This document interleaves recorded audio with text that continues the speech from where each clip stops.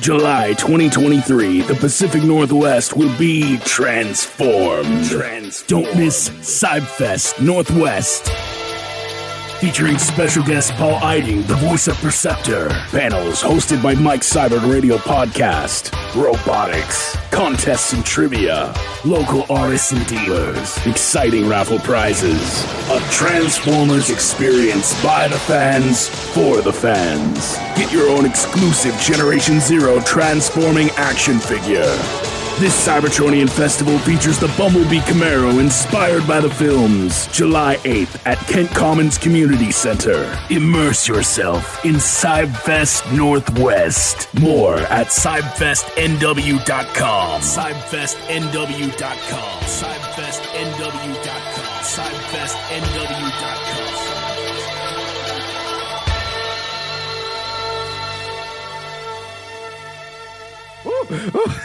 Oh, these hot takes. Takes. Just, Does anybody have any cold takes? Yeah, exactly. Yeah. Soundwave is a great character, and I like him a lot. Ooh, Love icy cold. Icy cold. Yeah.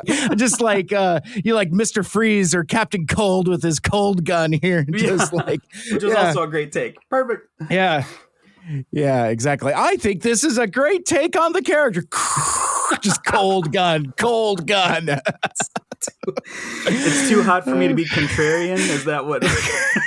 Something like that. Yeah, it's perfect. It's gold. 10 out of 10. Autobots, transform and roll out! Mike!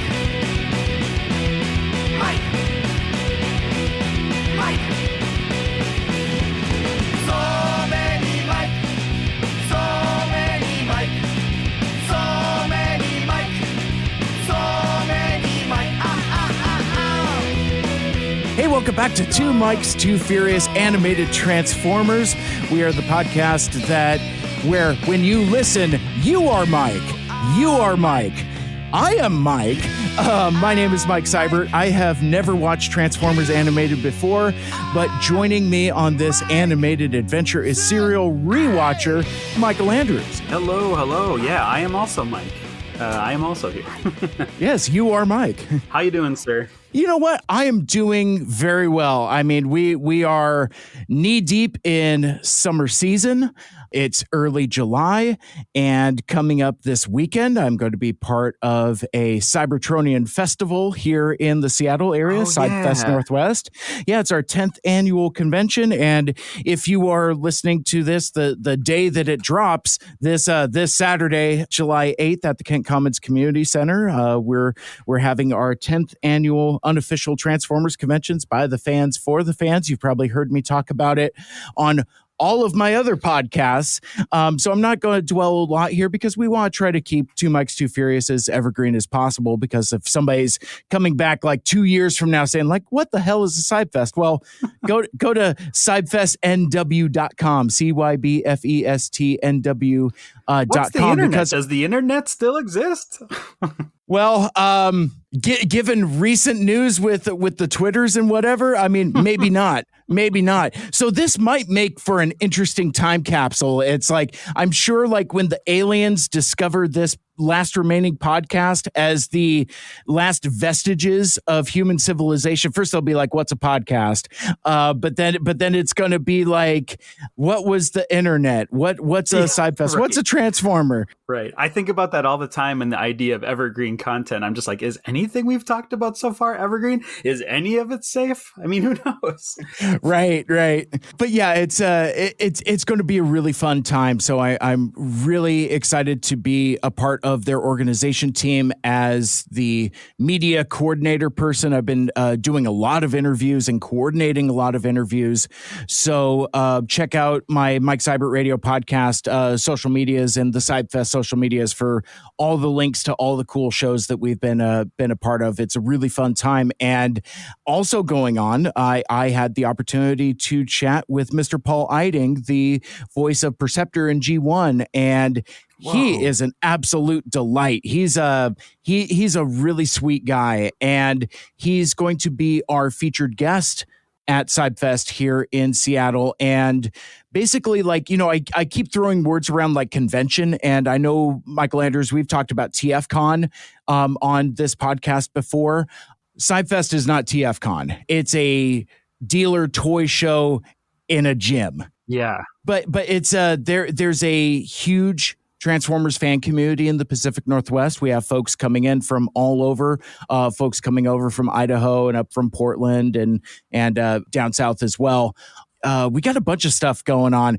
Let me talk about Paul Eiding for a quick sec, because like he's our featured guest, and where I was going with the TFCon relate is that we've been to TFCons before, and we see like the room full of voiceover guests, and it gets a little overwhelming, and you kind of lose focus on that connection with folks. Like, for example, I've met Paul Eiding before at a TFCon. I went to a TFCon, had him sign my Transformers the movie poster, talked to him for a couple minutes, was very delightful, nothing bad to say about him. But the thing that I like about what we do with a smaller show is he's our only guest. So the focus is on him, and I got to chat with him for like a half hour. That's awesome. And it was terrific. So it's like, it's very much a quality over quantity situation. Like, you know, you could go to a larger convention and get like a jam poster signed by a dozen different folks, or you can roll up and talk to one guy for as long as he'll have you. Yeah. I've been to numerous conventions of all different kinds, and still, to me, the most memorable panel of all of them, of all the topics, was with the guy that played Lord Zed, and it was just him, and he rapped at us for an hour about behind the scenes of Power Rangers, and I was in love, and I can remember it very vividly, right? It didn't have that sort of, you know, looking around the room, who was asking this, who was asking what. It's just very, you know, it was just him getting up there and telling story after story, and it's stuck in my brain more than any panel I've ever been to. So I totally get what you're saying. Yeah, isn't that amazing, that effect where you have that intimate connection, which again I think is far more important than a jam poster of autographs, which I have also. I mean, It's like I've talked about my Transformers the movie poster that I take with me to different conventions, and I like that. And I talk about, you know, I talked about meeting Peter Cullen and how that was so cool. But like the flip side of that story is the brevity of it. It's like all I wanted to do was shake his hand and say thank you. I got that, but on the other hand, that's all I got. So, you know, It's, you know what I mean? It could be two different things at the same time. But so I just want to call emphasis to Paul Eiding coming up.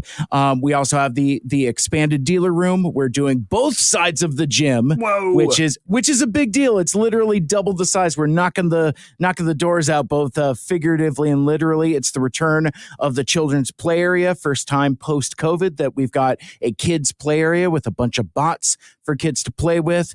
A lot of our featured artists have donated line art for the kiddos to color. Oh, cool. That's going to be a lot of fun. Like Ashley Artley gave us a bunch of line art, including her art for our exclusive figure, Generation Zero Wheelless Jack, which is basically a take on Cybertronian Wheeljack from More Than Meets the Eye Part 1. So it's a fun figure, but her art is really cool because like it's got the classic Wheeljack pose. So it's very much the silhouette, but he's in Cybertronian mode and looks like the toy, which looks like it does from the show. But that's so cool. We also have a couple robotics teams coming in. So we've got teams from local high schools that have robotics programs. So they're bringing in like, you know, kind of like, I've been told it's not quite BattleBots, but close. It's like so. But I think any bots can be BattleBots if you try hard enough. That's. I love that, Michael Andrews. You will like this. My buddy Scotty is bringing his Bumblebee Camaro. Oh, cool! he's had this Camaro forever, and he's done so much upgrading, customizing on it, like inside and out. It's like it's all black and yellow. It's all Autobot logos. He's got the biatch of air freshener in there. Yes. And so it's very Bumblebee. And does he have the disco ball? Because the light reflects off the disco ball, and he surely does. He surely does. But yeah, man, this rig is terrific. Like he takes it to car shows all over the region. Like he's in like Camaro clubs and like all kinds of like, car shows and things like that. That's so cool. We've got featured artists. I had mentioned Ashley Artley, Robo Apollo will be there as well as handful of other local cool folks. We have the art contest. We have a transforming contest where literally folks transform a figure back and forth from alternate mode to robot mode as fast as they can. Oh, that's so cool. I would lose, but that's really cool. Yeah, it's funny to watch it too. You bring up a really good point, though. I was going to say, because you have so many people. I've been watching a lot of America's Got Talent, and there's a lot of people that do the Rubik's Cube as fast as they can, and they've figured out like the formula to do it very fast. It's like, that's great, but you figured out a formula. Give that person a transformer. Get up there with a row of like 5 or 6 transformers and show me how fast you can. Now that's a Vegas show, Simon. Okay, that is a big one. That is a talent for sure. I would love to see that.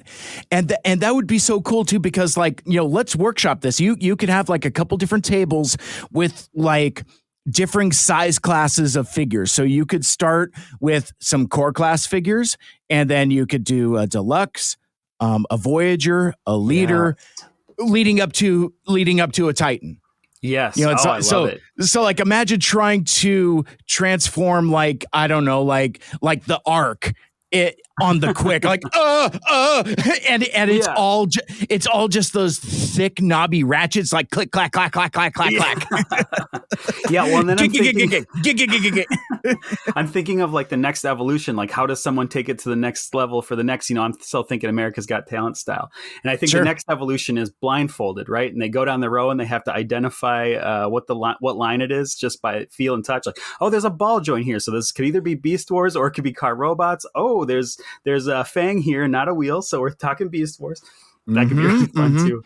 That would be really fun. And, for added extra complexity, throw some third-party toys in there, because that will add an element of danger. You get like a Fans Toy Springer in there, like that sword will cut your finger. It is so sharp that you will actually cut yourself on it. And some of the edges and corners, because like these are adult collectible toys, they're not meant for child consumption, so they don't go through like all the safety test drop tests. And yeah, there's I'm sure our buddy Aaron could speak to this more than we could, but like those third-party figures, one, are intricate and difficult and maddening at times, but also kind of dangerous. So I think being a former longtime fan of America's Got Talent, you also need a little bit of danger in there. You need like the danger axe in there as well. It's like,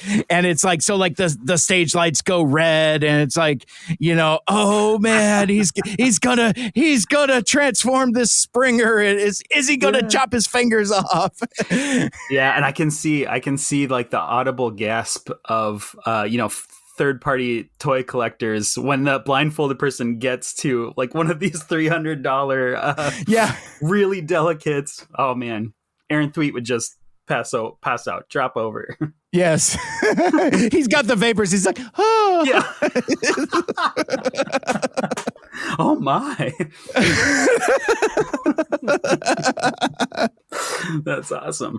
All that and more, including terrific raffles and a panel room hosted by me, yours truly, Mike Seibert Radio Podcast.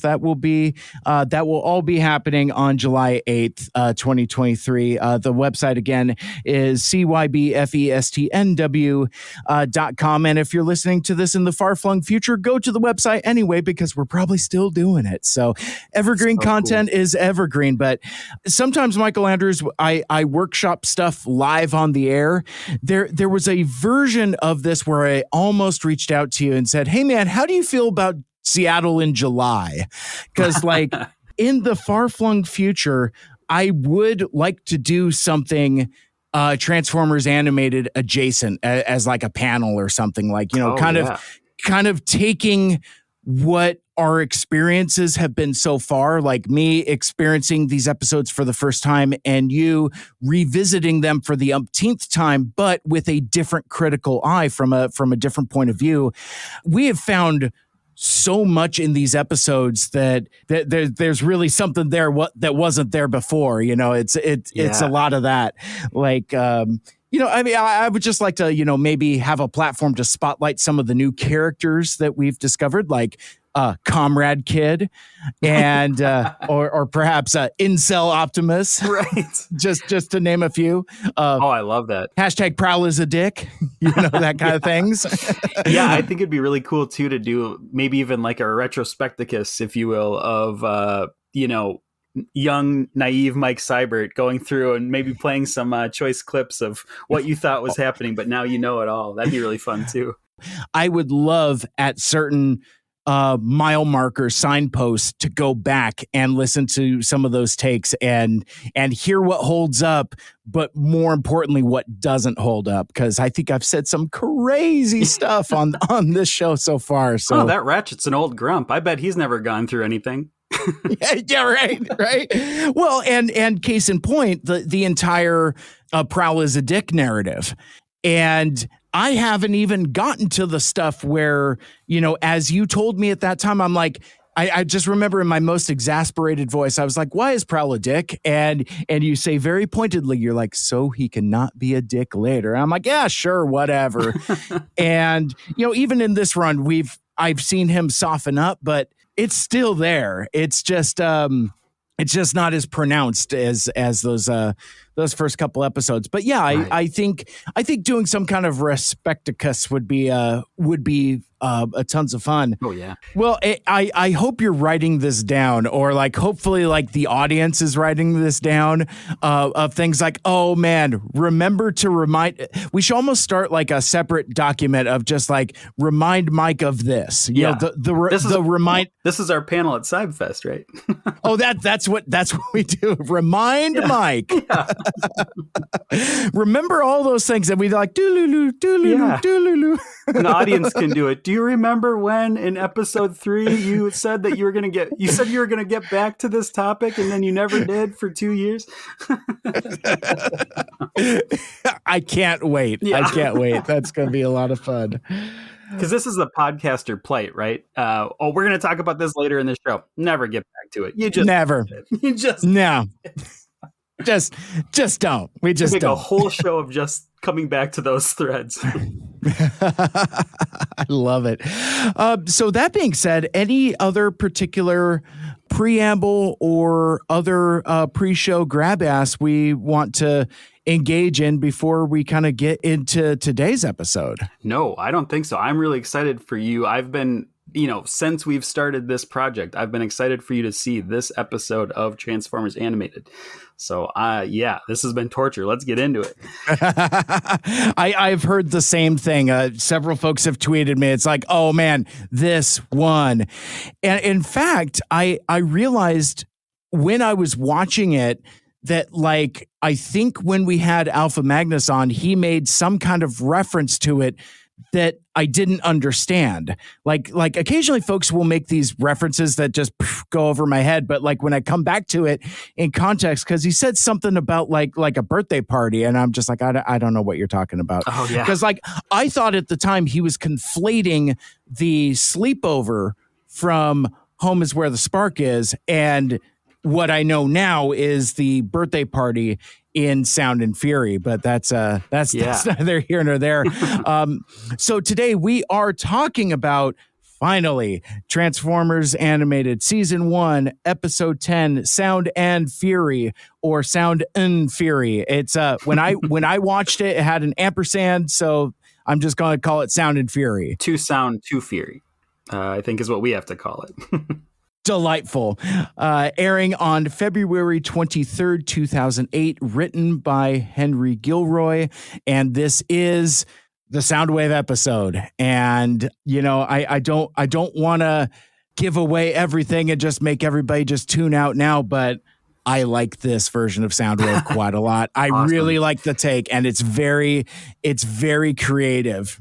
Yeah, I was wondering about that, and we can get into it as the characters introduced, but I think this is such an interesting take on Soundwave, and I was like, chewing on my nails a little bit of like, this could be a love it or hate it for Mike Seibert, because this is a character this is your character, right? This is someone you've loved, and this is probably the biggest chunk of your collection other than the Lambros of, Soundwaves out there. So I think this is really cool. This is going to be neat to see your take on it. Absolutely. So we start, I love that we're just in TFA territory, because we start with Bulkhead and Sari. They're rolling up to a toy shop with a retroactively poignant name. Like, you see Wyatt Toys on there, and I couldn't help but smile. And I don't know if I would have had the same smile in 2008, because it's just like, the dude's naming it after himself. But now that Derek J. Wyatt has unfortunately passed away, it adds a bittersweetness to it. Yeah, this toy shop being called Wyatt Toys. Yeah, love that it got in there. I love that that's kind of been sort of immortalized in this series now. So beautiful. So Bulkhead and Sari are shopping for her birthday, her birthday gift, or as Bulkhead calls it. So what do you want for your construction date celebration? Which I thought was pretty funny. As if we all have a stamp like when milk expires on us, right? Like, what's your construction date? Exactly. So basically, they're there shopping for toys and knickknacks. An idea, or at least for Sari's birthday, that kind of, when it's your birthday week or your birthday month, you got to go get, the feel for what you want. I just don't entirely understand the mechanics of what this store is. So is it a toy store? Is it a audio, video, electronic store? Because they're shown to have a fair amount of audio equipment. So I wonder if this is just Target, or maybe actually probably Best Buy is probably closer, or maybe like a Fry's Electronics RIP, one of those kinds of things. Like, because there's a fair amount of stereo equipment that we're going to encounter very shortly. Or is this just the world of New Detroit, where because robots and inventions are so commonplace, this is what people are obsessed with, even at toy stores. They just want parts to build their own things. Yeah, and in the far-flung future of 2157, all toy stores have ginormous amplifiers and speaker setups. But alas, our shoppers are interrupted by another human supervillain. This time it is Professor Princess. Professor Princess. And looking in the Allspark Almanac, her full title is Professor Penny Princess, PhD. So Princess is actually her last name, strangely enough. Yeah. and obviously a doctor. Yes, and a doctor, of course, which leads to a whole new level. Like, this is like one of those adults that look like kids. Is that maybe what we're supposed to believe? Or is she an advanced youth? Or is she like a 50-year-old, 60-year-old, 70-year-old woman in there? Well, maybe she took some of that Prometheus Black aging treatment or something like that. It's gone too far the other direction. Right. The biochemical makeover went a little too abroad, huh? Because this character, kind of upsetting. Because it's interesting. I don't know what the state of Hasbro was in 2008. Obviously, My Little Pony is a longtime Hasbro IP, much like Transformers and G.I. Joe. I'm really kind of surprised that Hasbro bought off on kind of this presentation, because basically it's kind of, what's the unicorn's name? A powdered sugar. Powdered sugar, Powdered sugar. I mean, this is basically a shattered glass My Little Pony character. It's like an evil pony. Like a Powerpuff Girl and My Little Pony crossover as a villain. I was getting a lot of Rainbow Bright vibes as well. Oh, so yeah. Absolutely. Or even more accurately, Rainbow Bright from Robot Chicken, I guess. There you go. But yeah, this character's very odd in that, like, she shows up and is on the attack, and I don't entirely understand what the motivation for this attack is. As it says in the TF wiki, it's like, Professor Princess, who is on an ironically violent crusade to destroy violent toys, which I thought was interesting. which I thought was kind of interesting. Now, but I did like this line she gives towards the duo. She says, "Onward, powdered sugar! Let's discontinue this big naughty battle toy once and for all!" Oh, that's funny.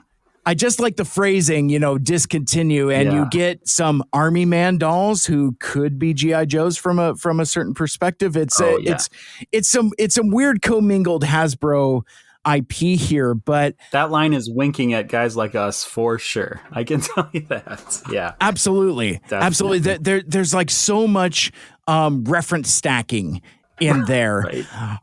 And it's weird, though, because I don't think that Professor Princess even has as much screen time as the Angry Archer does.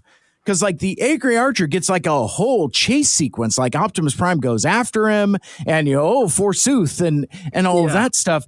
This is over pretty quick. Yeah, it's interesting. It's almost, I mean, you don't really need it. I mean, you could have just had Bulkhead and Sorry at the toy store. I don't know that you needed an attack to happen, but then you just throw in this weird villain. And what I think is even stranger is that even though it's like a tiny part, they got a really big voice name behind it. They got Kath Soucie, who's done tons of vocal work for a number of years. She was in Captain Planet. She was Lola Bunny in Looney Tunes, which everyone had a crush on. Sure. Let's not sugarcoat it. Let's not powdered sugarcoat that. But I want to talk about one of her roles, which is Bee in Mighty Max. The Mighty Max cartoon, I don't know if that's big, if people have seen it, if people haven't seen it, but that I think is one of the all-time most well-written cartoons of all time. It's just really like tightly knit episodes that it matters that you see them in order and everything, and has a huge like twist ending. I think that's really cool. And B was Max's best friend in that show, which is kind of cool that he had a girl best friend, because usually, guy character always has to have a guy best friend back in those 90 cartoons. Right. So she brought a lot of character to the character of B. Nice. And remind me, because we occasionally run into some generational drift, but Mighty Max is basically like Polly Pocket for boys, right? Yeah. It's okay. So it's like, small play sets, tiny figures, that kind of stuff. Okay, cool. And that's it really attracted to me because I love little play sets. I love when they do, like, even in Transformers, right? When they do like little mini play sets of stuff, or in Power Rangers, they have like the belt buckle that opens up and there's a little play set inside. I just love stuff like that. So even Polly Pocket, I was kind of into, just because like I'd see one at a garage sale and I'd be like, ooh, a little house inside of a thing. I did sort of gravitate towards that. So yeah, that was a big deal. And then it was a bonus that it was a really good cartoon to go along with it. So, Professor Princess is dispatched when get your beverage ready.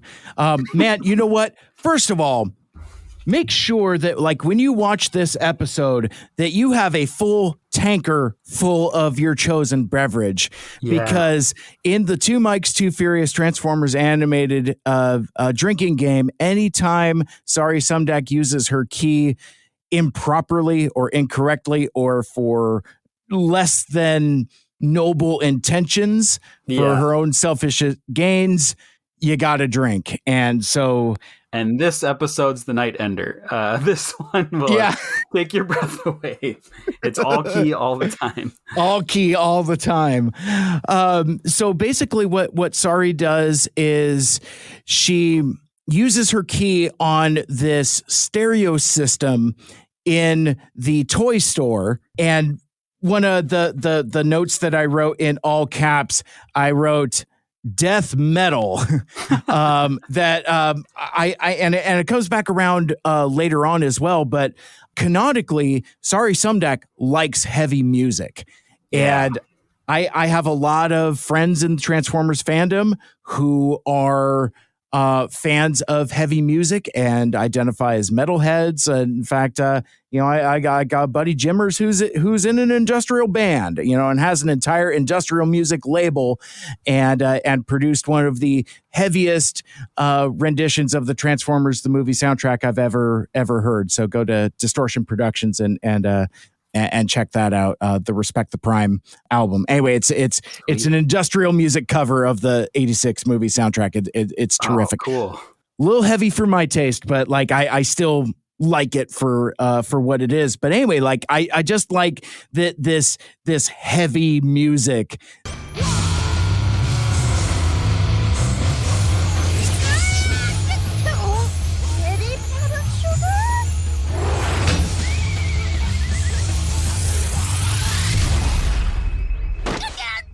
That's basically used to defeat Professor Princess by Sari using her Allspark key on it.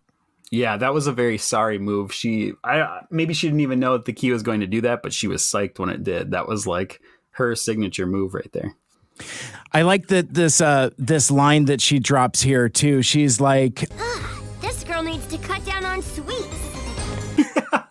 She's getting it on the one-liners, right? Like she wants some of that, delivering the justice with a quip that the Autobots exactly. get.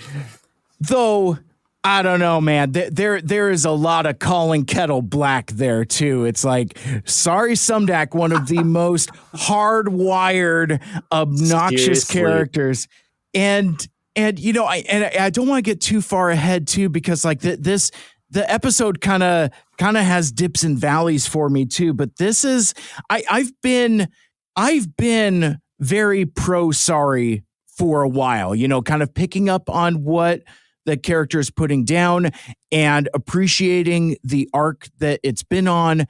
And I really like the note that things were left on in the previous episode, Along Came a Spider, where she and Optimus kind of have this understanding about, I'm going to give you this key back. And she's like, yeah, man, maybe I should cool it a bit.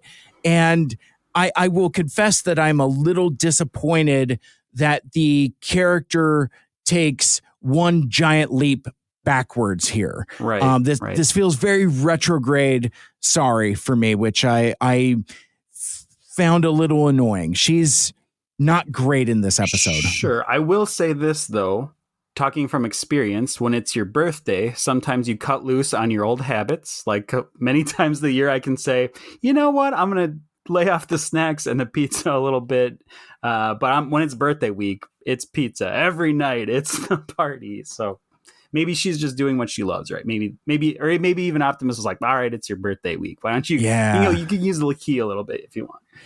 That's a great take. I appreciate that insight, because that's my headcanon for it, at least. Yeah. Well, I mean, so I'm an only child and I will be 45 years old in September, but I would be lying if in the days leading up to, a little bit of that birthday diva comes out, and and for me, it manifests in purchases. I'm like, you know what?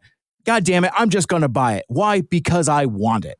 It's like I make some, impulsive buys or impulsive choices. There is a certain amount of sugar-coated diva mania that goes with birthday festivities. You're not wrong. I think that's a really great take. And I am the ultimate birthday diva. And I think it's really, now I just realized this, that if we're kind of going off the time frame here, Sari and I probably have a very similar birthday, because my birthday, it's about a week after Halloween. And I guess if we're talking, coming off the Halloween episode, we have the same birth. That's what I'm going to say. Yeah, I like that headcanon as well. So I can just relate to her, I guess, is what I'm trying to say. This didn't surprise me that she was going a little off the rails and chugging pixie sticks, and we're going full Sari this one. I love it. Cocaine Sari. Yeah. Oh my gosh. Sorry, fresh out. That's good. That's really good. So this exchange is witnessed by Megatron, who is still in Isaac Sumdac's lab. And I wrote in my note, Megatron calls it, where basically like he's watching this whole thing unfold and he's like, the key. Yes. And this has been building for a long time, right? Megatron sees all, and he's been watching Sari using this key. So I feel like this episode and the scheme in this episode has been, they've been leading up to this whole time. And that's another thing I really love about Transformers Animated that I've said before. There is sort of an impact of the previous episodes. And even when it's some little tiny tidbit, you think it's just a funny gag or a throwaway. No, it's all building to this moment where it's like, Megatron's like, I got it. I know exactly what to do. She's gone too far with this key, and I better take advantage of it. Exactly. And so from there, he starts thinking about, oh man, here's another chance to make a new robot body.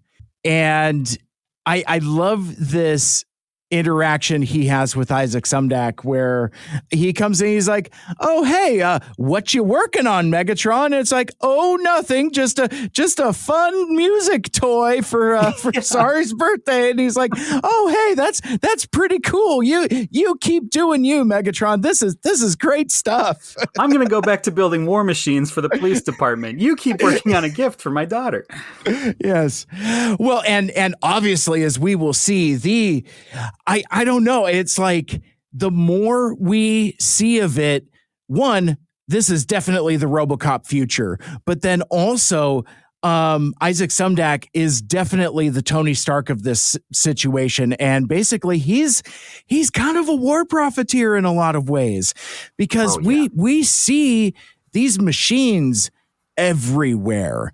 And I think this is one of the episodes that we'd been talking about for a while now, where we're really going to see consequences of that hubris of, one, Isaac Sumdac's reliance on machines, but also the population's reliance on machines as well.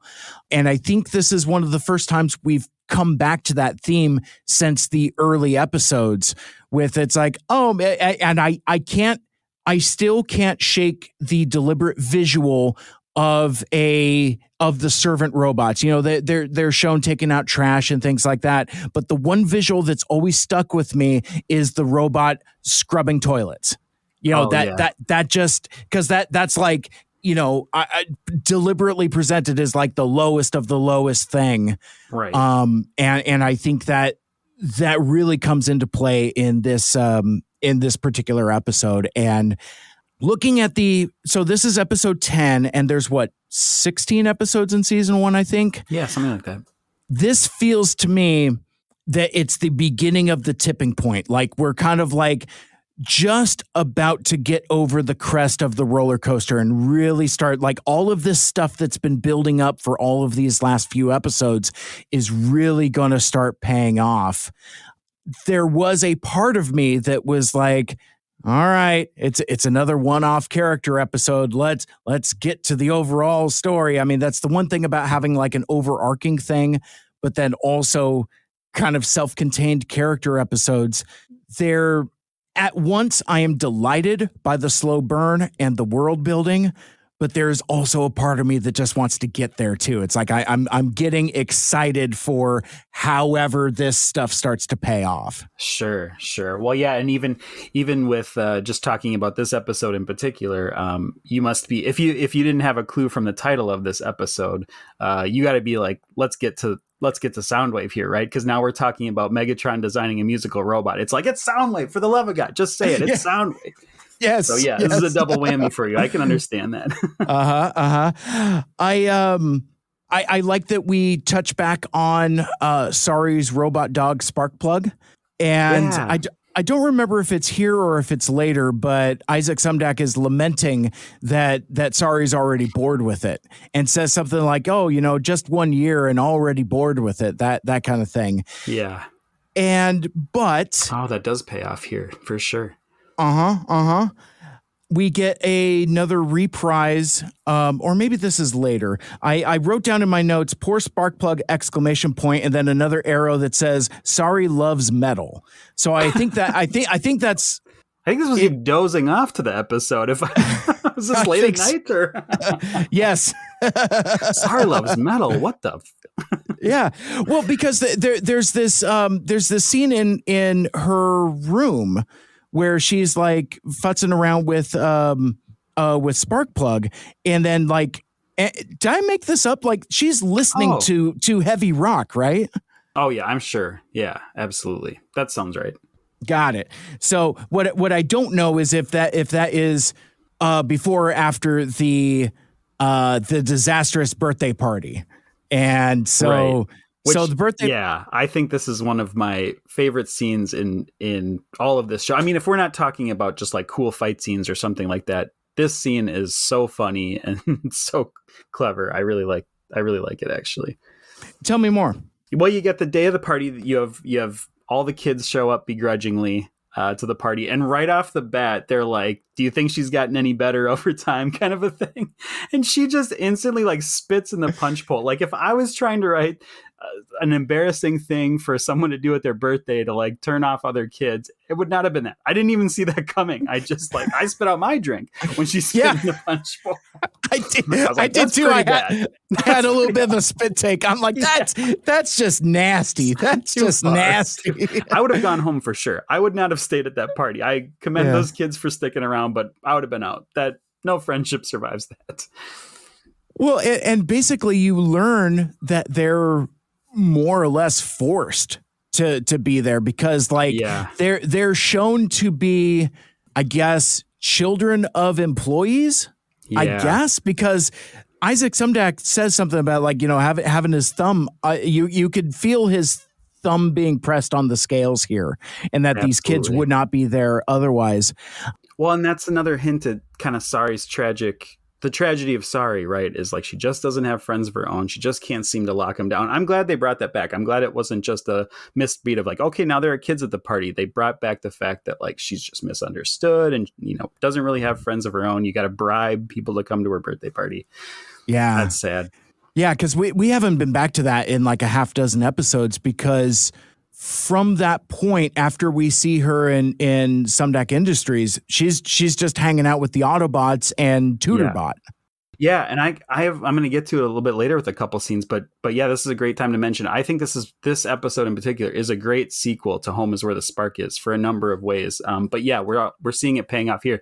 She had to have a slumber party with, you know, robots because she didn't have any friends, and now her birthday is, you know, basically her dad paying her, you know, parents that work for him to go to this party. Also, it's worth noting that one of the attendees is very familiar, to the point where he's even got the jacket. Ladies and gentlemen, the D is for danger. Daniel Witwicky shows up at this party. So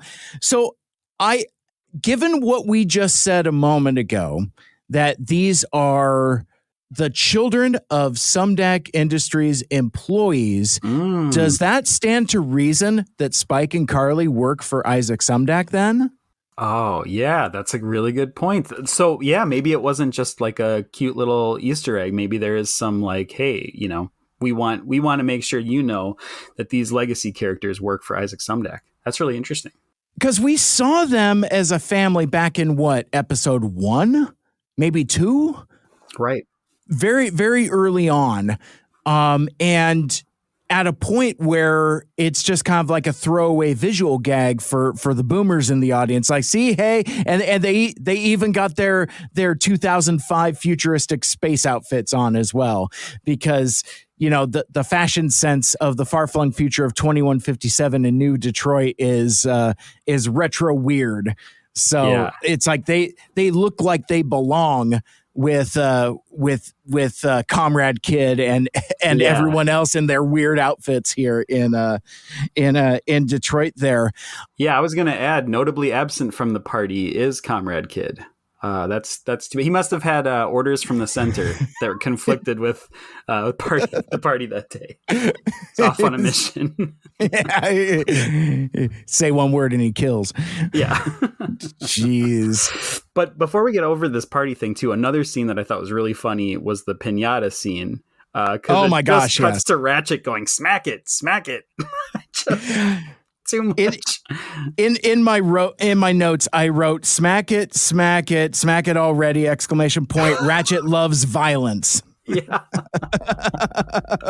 What a sick freak Ratchet is in this. Well, he's suffered the deep hurting and deep seated trauma, so he's he's still working through some stuff. Even though he's talked to Optimus and kind of opened up a little bit, he's still very much curmudgeon-y Ratchet. And incidentally, not to go on too much of a tangent, as the episode progresses, you get some pretty good Ratchet later on as well. It's good stuff. I love the idea that he doesn't even know there's candy inside the piñata. This is just an act of destruction for him that he thinks is fun. Smack it already! Right? It's, smack it's it. the Tommy Lee Jones and Men in Black 2 when they're like, how'd you know his head was going to grow back? And he goes, it grows back? But yeah, so to underscore, the kids were going to leave, but then here come the Autobots. And I love that the Autobots are celebrities. We've said before that they're celebrity superheroes, and I think one of the kids even has like a t-shirt with what looks to be like either an Autobot face or an Optimus Prime face on it. It's very, very interesting. Yeah, they're big fans of that. So maybe they didn't have to bribe these kids too hard to come to this party. There's a chance that they could see the Autobots. So and it's also good to know, it's good to check in on like PR for the Autobots. Does the city like them? Does the city approve? We're kind of seeing that, they are kind of welcome in the city. They're not so much of a menace or a scare at this moment. I think that's nice to show. And who wants to go for an Autobot ride? Oh my gosh, this entire sequence. I'm gonna put up my notes again, and we'll see if we can. All caps, he said the thing with 2 exclamation points. And that is, if that isn't a window into Peter Cullen's existence, I don't know what is. But for me, well documented. I love a good transform and rollout, and I absolutely love this entire thing where it's like, come on, Optimus, say the thing. Yeah. And he's like, sigh. Okay, transform and roll out. And I cackled. I was like, yes. Yeah. Yes. Well, it's such a good twist. And I wrote down, the kids are Mike Seibert here. Like, they want to hear his line. Like, give Daddy what say he wants. the line, Bart. do it. Exactly.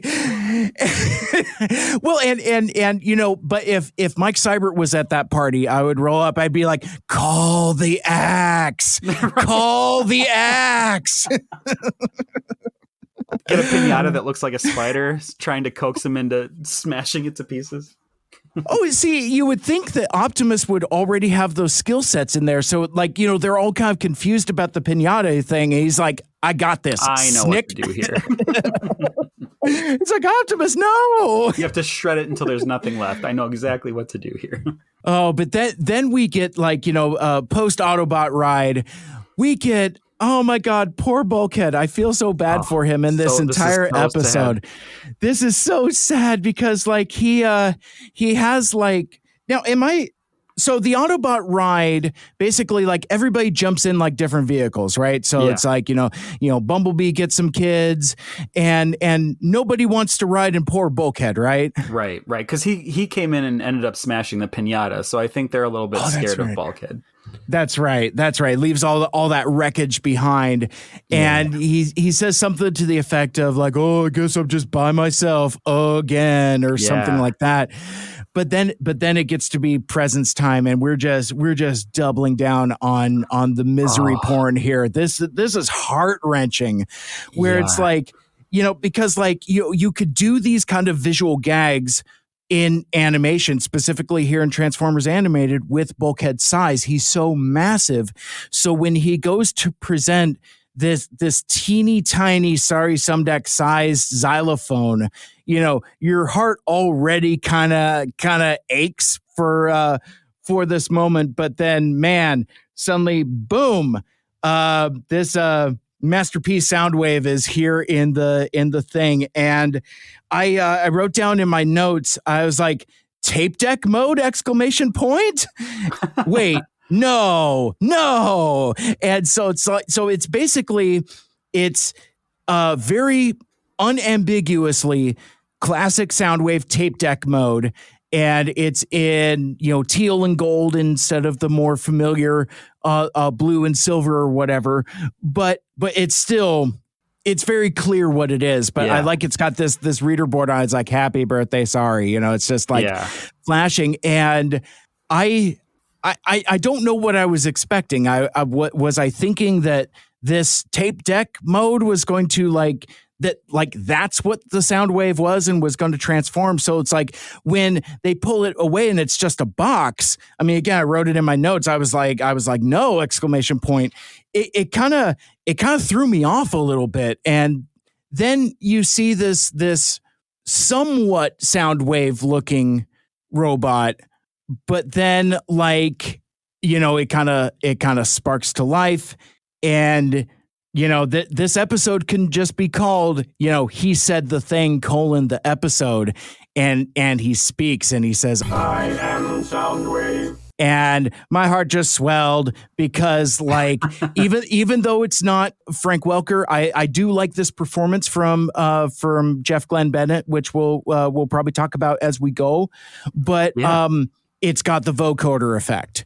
And so even though it's not Frank Welker, because of that specific audio effect, it has the up-down sing-songy type delivery that's a Soundwave voice. And I was delighted to see that they got that detail, quote unquote, right. Whereas there have been several other iterations of Soundwave and a bunch of different versions on the voice, including in the live action movies where they brought in Frank Welker to do the Dr. Claw voice, but they didn't put the effect on it. Yes, I'm still mad about that. Fight me. But I'll never not be mad about that because it's just like it. Anyway. Understandable. Understandable. But whereas in say the most recent Netflix show, it's they just put more vocal distortion on it, so it doesn't have the vocoder effect. It's not just the static distortion and kind of a more stoic read. You need the up down also. You need the modulation. The modulation comes from the vocoder effect, right? And and it's kind of hard to explain, but it's like when you hear it, you know it. So for me as a super fan, I know when it's missing, but conversely, I know when it's spot on. And it's like when he presents himself and says, I am Soundwave. And I'm like, Chewie, we're home. Yeah. I mean, it got me right off the bat. And then he starts dancing. I love the up down as his torso just spins around while his head and legs are fixed. I thought that was so funny. Yeah, it's good humor in this one too, and good visual gags as well as writing gags. That's really cool. So I want to take you back, rewind in your mind a little bit, time travel a little bit to the Mike Seibert that was first watching this for the first time, and maybe you kind of knew a little bit about Soundwave and what he was like in this show. But was there a moment where you're like this is the final design of Soundwave and this is what we're getting? Was there a moment of oh no, or was it oh cool, I can live with this Soundwave? I think it was a little bit of both, because it's through my cultural osmosis and my Transformers animated absorption through osmosis, I know what his alt mode is. And I know that, and it doesn't happen in this episode, but I know he gets tapes. It's we even talked about the Ratbat Keytar and all of that. So I know that Soundwave returns and that he returns with friends. So answering a question you didn't ask instead of the one that you did ask, I was kind of surprised to not see tapes or any kind of representation of his minion characters. It's oh, this is a totally different take. So with Soundwave, I was kind of disappointed that he didn't have minions. I did know that his alternate mode is a truck. So what I what I didn't know is how he gets there. So I don't think there was a part of me that thought that this music player was his final form. But I mean, I don't know. I guess I didn't think about it too much. I just kind of let it happen as it was happening. I was too busy being distracted by the lights and the dancing and stuff. And I thought it was very entertaining. Yes, lights and sirens score very high for this episode. Very high, very high. So I guess to answer it that way, I didn't really give it much thought because actually, I don't know. Megatron says something about like, oh, this could be the beginnings of a new robot body or something like that. So it's like I had a few different things going on with me, but I didn't think that this was going to be his final form, for lack of a better word. Oh, sure.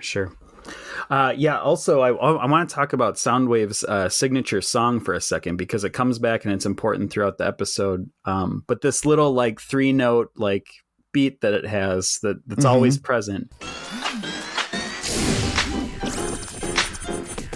This is awesome! Best present ever! I swear, you're gonna have to look this up, but I swear there's this song called Coffee by Sylvan Esso, and I swear it's the Soundwave song, but like in a real song. Maybe we can isolate that or something, but I think it's spot on that. You'll have to have a listen. True, it's a dance, we know the moves. The bow, the dip, the woo. Though the words are true, the state is old news. Wrap me in your arms, I can't feel it but rock me in your arms, I can't feel it but Yeah, and I'll drop that audio in there. But yeah, so Sorry is completely enamored with this Soundwave toy, and Bulkhead is yesterday's news. And it's kind of funny because, like, you know, we were talking about the song, and I wrote down in my notes, "Discount Mario is discount." And because, so like for me, it felt as kind of like an off-brand version of the Mario theme.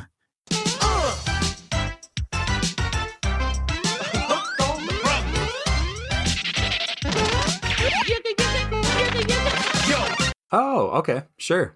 I can see that.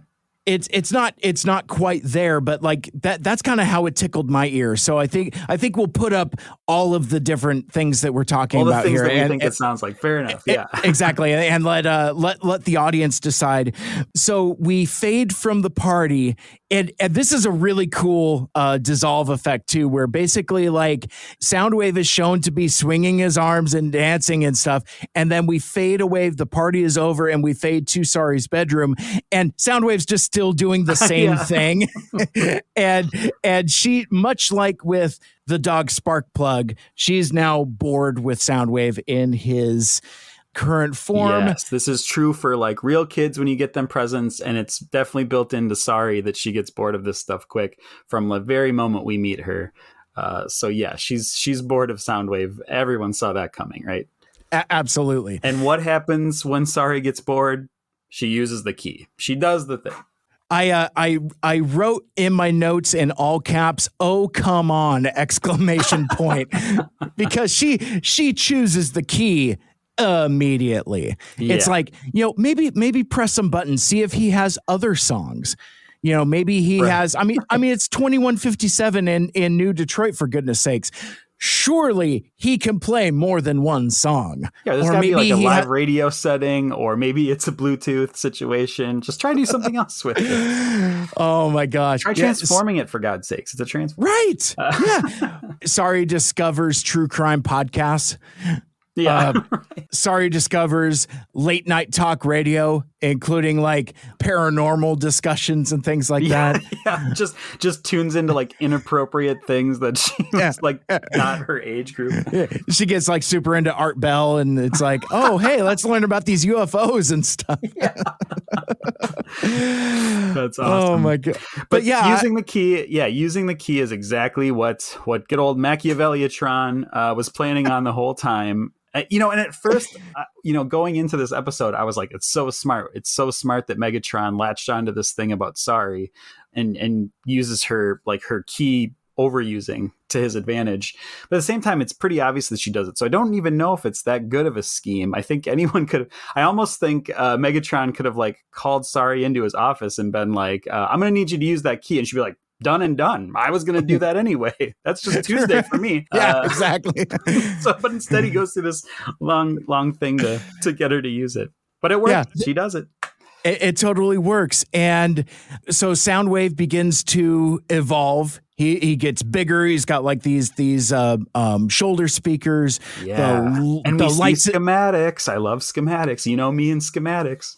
Oh man, this episode is rotten with schematics porn. Yeah. Because like you get to see a lot and like all of the different evolutions of Soundwave, and it's some really cool stuff. And I think that's where Megatron in his hideout is just like, yes, show me them schematics. It's doing the thing. Right.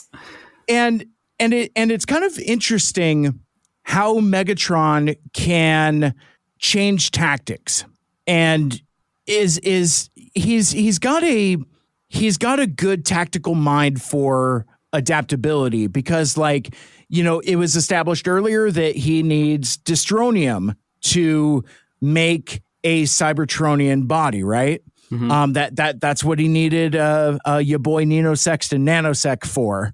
Yeah.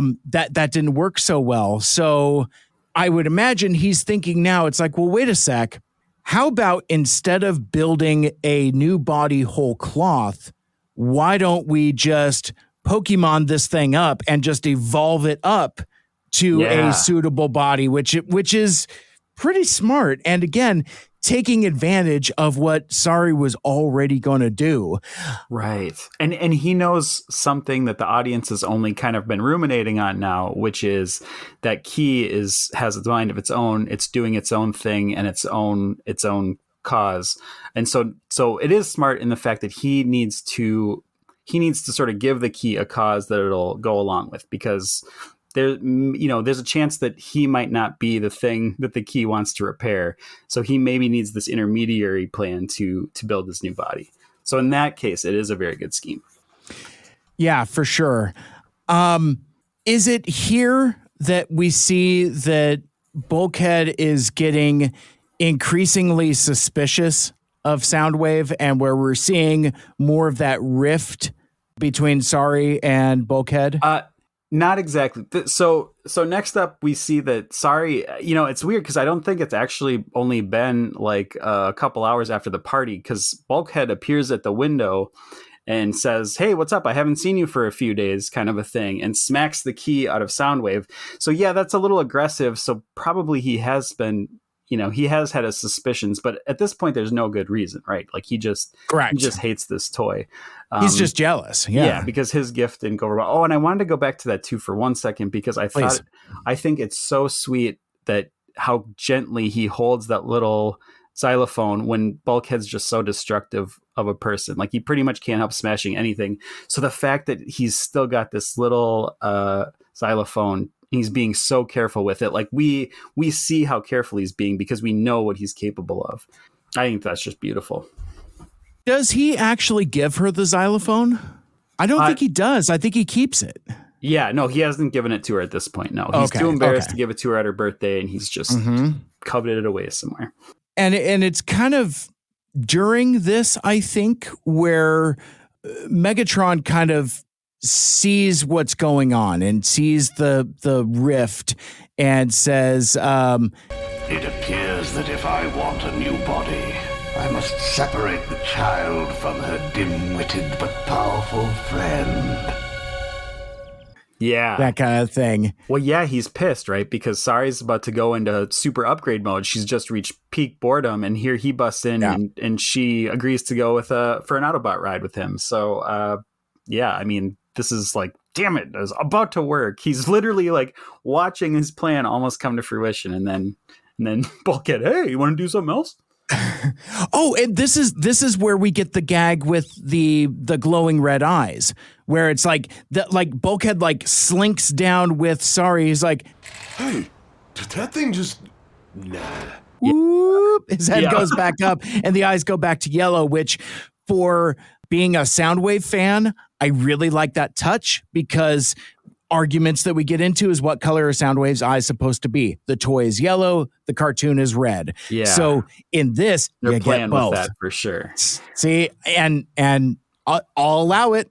I'll allow it, because I feel like they're like, it's like, what can we do to try to make all of the fans happy? Oh, here's what we do. His eyes start off yellow and then they turn red. It's like cut, print, done. Right. And I also think it's appeasing some SpongeBob fans, because him popping back up in that window, I think is a very SpongeBob-y kind of Patrick thing. So that's probably playing for a lot of people. Later that night, Soundwave actually comes alive and it is reaching for Sari in the night. And it's almost like a horror movie, this scene. It's very dark and it's very scary. And she's reaching for him. And then Sari wakes up and upgrades him again. I guess that's his punishment. The first thing you do if you're suspicious that your toy's coming alive in the night, you upgrade him again. Mm-hmm. Yeah, spooky. And this is, in my notes, I put Rise of the Machines. So basically this... We get this kind of in the horror movie fashion, all these toys coming to life and the robots in her room coming to life and moving them around. And it's scary to us, but I think it's kind of cool for Sari. Like, she's into it. And I also really like that they're evolving. I don't know if you noticed this, but they're evolving Soundwave song.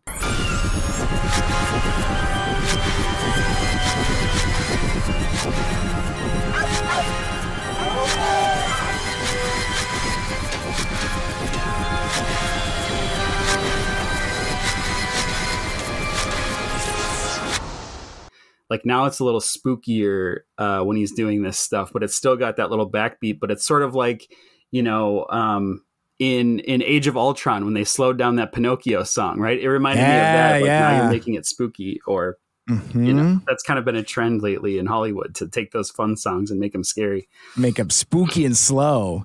Yeah. And it's I also wrote down it's a little Ace Ventura. Come to me, my jungle friends. Oh, I love it. I love that reference. Beautiful.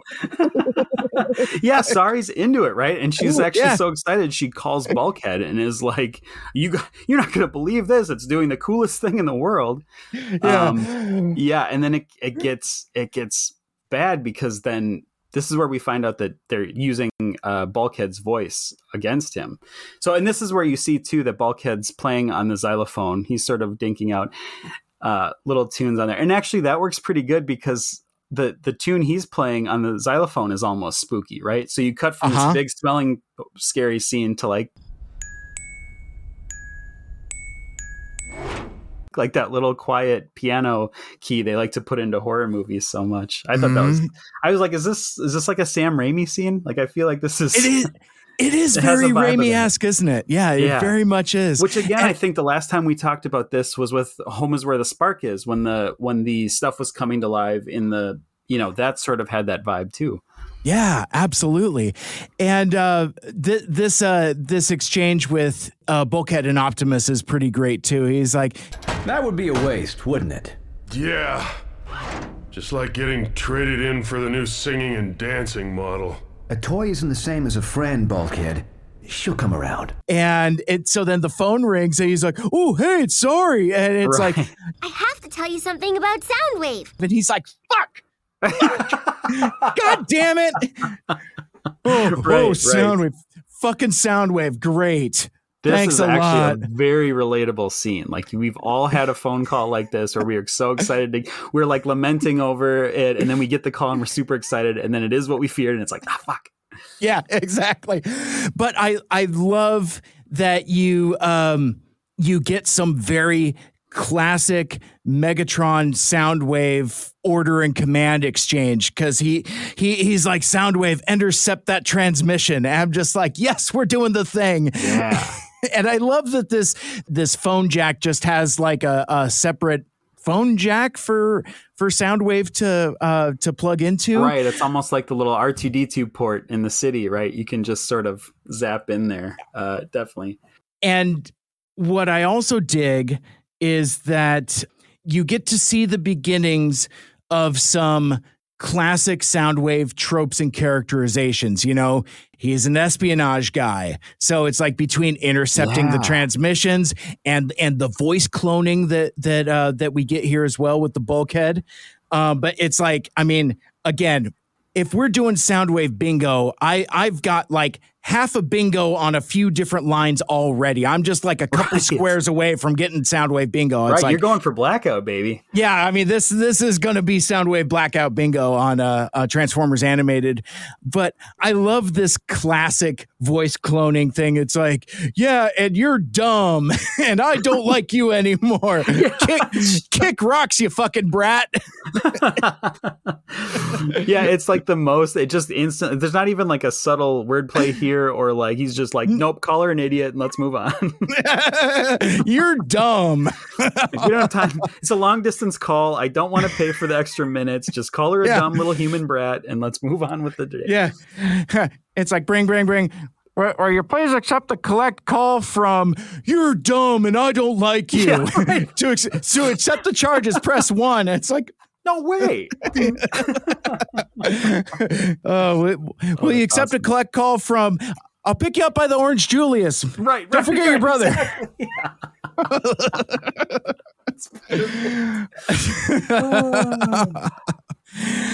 So basically the phone call wraps up and Bulkhead is particularly upset, and Optimus kind of tries to comfort him here a little bit, and he Bulkhead says this this really poignant, heartbreaking thing. He was like, that makes sense in the cogs, but doesn't feel right in the old spark plugs. Which just yanks your heart out, because like Optimus is talking about, like, you know, was it like, you know, evolution of friendships and changing interests and shifting tastes and things like that. But, you know, because like one of the realities that we, the audience, and the Transformers have to face is that Sari is a human child, and that human children age pretty quickly, and they put on a lot of mileage very quickly. It's amazing how quickly children grow and develop. It's like, you know, you'll see them 1 year, you'll see them a year later, and they're completely different people. Right. And it's sort of probably tracking with Bulkhead, that I think what he's feeling is a little bit is like, I'm Sari's toy that she's getting bored of, right? Like I'm just the big gift that fell out of the sky, and now I'm kind of old news. So I think he's feeling that a little bit too, which makes it extra sad. Absolutely. Well, and also looking at it through the lens of mortality.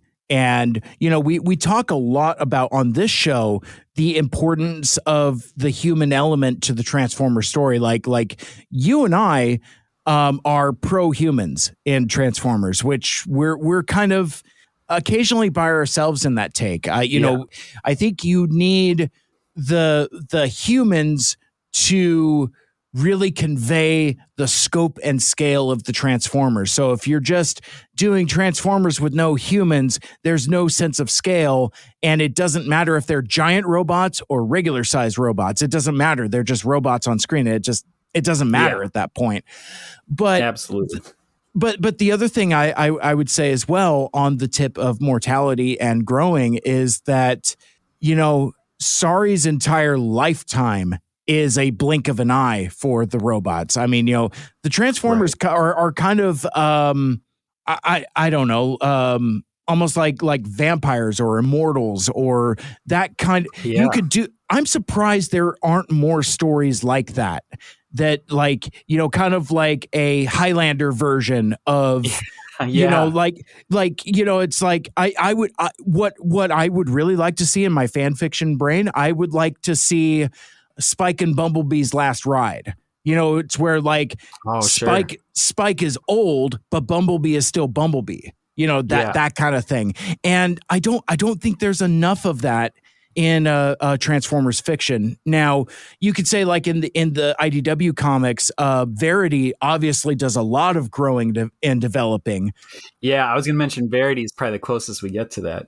Yeah, absolutely. And done very well too. Absolutely, that's very good. Yeah, I think now that we're getting further and further away from IDW, I hope Verity is a character that it doesn't get forgotten about, because that was some terrific character work across like an entire overarching story that it is kind of underrated, I think. Oh yeah, I'd love to see Verity come back in some form. Yeah, that'd be really cool. Well, I mean, if we get Noah basically wearing a kicker suit from Transformers Energon, then why can't we get Verity somewhere? Yeah, seriously. I think there's got to be a role for her in the next movie. That's a name drop we need. That would be very, very cool. Yeah, so Sorry. So yeah, back to the action here. Sorry gets called a dumb little human brat, so she goes for the ultimate revenge, which is apparently taking Soundwave to the park and making a jamboree out of some of the tireless mechanical partners that are there at the park. It's sort of like that scene in the Disney Tarzan movie, right? When they go and like play with the campsite and turn junk into musical instruments. There's like pounding on each other. Well, and I love how elaborate this scene is, but I especially enjoy the drum robots, where it's like I didn't realize that they were robots until they switch places, where it's like, you know, they switch places and they drum on each other. Yeah, very, very Junkion-esque. Yeah, you know, right? It's like garbage cans. Yeah, exactly. You know, it's hard to knock them down, but it's getting them to stay down that's the trick. But I just really like, and I like the size of them. These just giant dumpster garbage can robots that they just flip and turn on each other. Even Tutorbot kind of gets in, does a little uncomfortable jig there. It's pretty funny. Right. Yep. Just like a teacher trying to, like at a school dance or something, right? Just kind of awkward, keeping their hands down here. Mm-hmm. So Bulkhead arrives on the scene in typical Bulkhead fashion, and he's just unhinged at this point. It's like, that Soundwave is evil.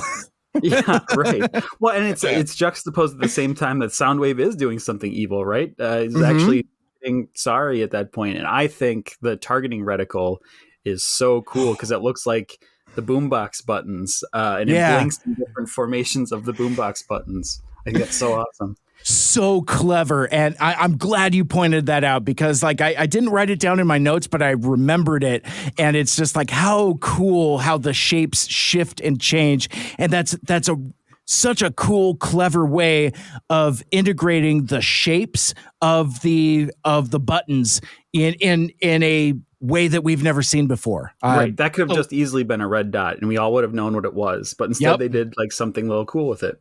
But I also think this scene is really cool because it's smart, because now Bulkhead breaks up this scene and he looks like a jerk, and also Soundwave gets that upgrade he couldn't get before. So this is sort of Machiavellian of the Soundwave bot, because where he couldn't get that upgrade before, now it's like we have to do it. You destroyed him, right? You broke him. Yeah, you broke my toy, you big asshole. Yes. You did that on purpose. Yeah. And I love this misdirect here, or red herring, or whatever you would call it here. Soundwave really playing it up, where Bulkhead is like, look, he's got a cannon. He was going to shoot you, and it just turns into a sad trombone. Yeah, it's like it's like a very cartoony, like the talking trombone type thing. Poor Soundwave. He's like, oh no, I'm so innocent. Yeah. I wouldn't hurt nothing. I'm just an innocent toy. Look at my Womp womp. Yeah, that's pretty funny. Yeah, so then Soundwave ditches Sorry at the tram terminal. Megatron's like, Soundwave, respond. Return at once. Come on, Soundwave. and Sorry, it just has to go home on the train. And I was wondering, like, we know it's happening, but I wonder what Sorry's thinking at this point. Like, what did I just upgrade him with? Like, why would he just ditch me on the train terminal? She just kind of goes, oh, well, like, toys will be toys kind of a thing. Here he goes. She just kind of like cocks an eyebrow, and that's really kind of about it. But this sequence is so important because it's like, well, first of all, and I don't recall if we talked about it earlier or if it's this is the time where we see it, but we know Megatron is talking to Soundwave, but we see in like mirrors and computer monitors and windows and things like that, we get another reprise of that Megatron self-actualization as Cybertronian Megatron. Really that version that we haven't really seen before, that the same apparition that appeared to Nanosec. So it's like, it's like that kind of like exaggerated, especially Cybertronian Megatron, which I really liked. But Soundwave basically pulls a Skynet and has full sentience and self-actualization here.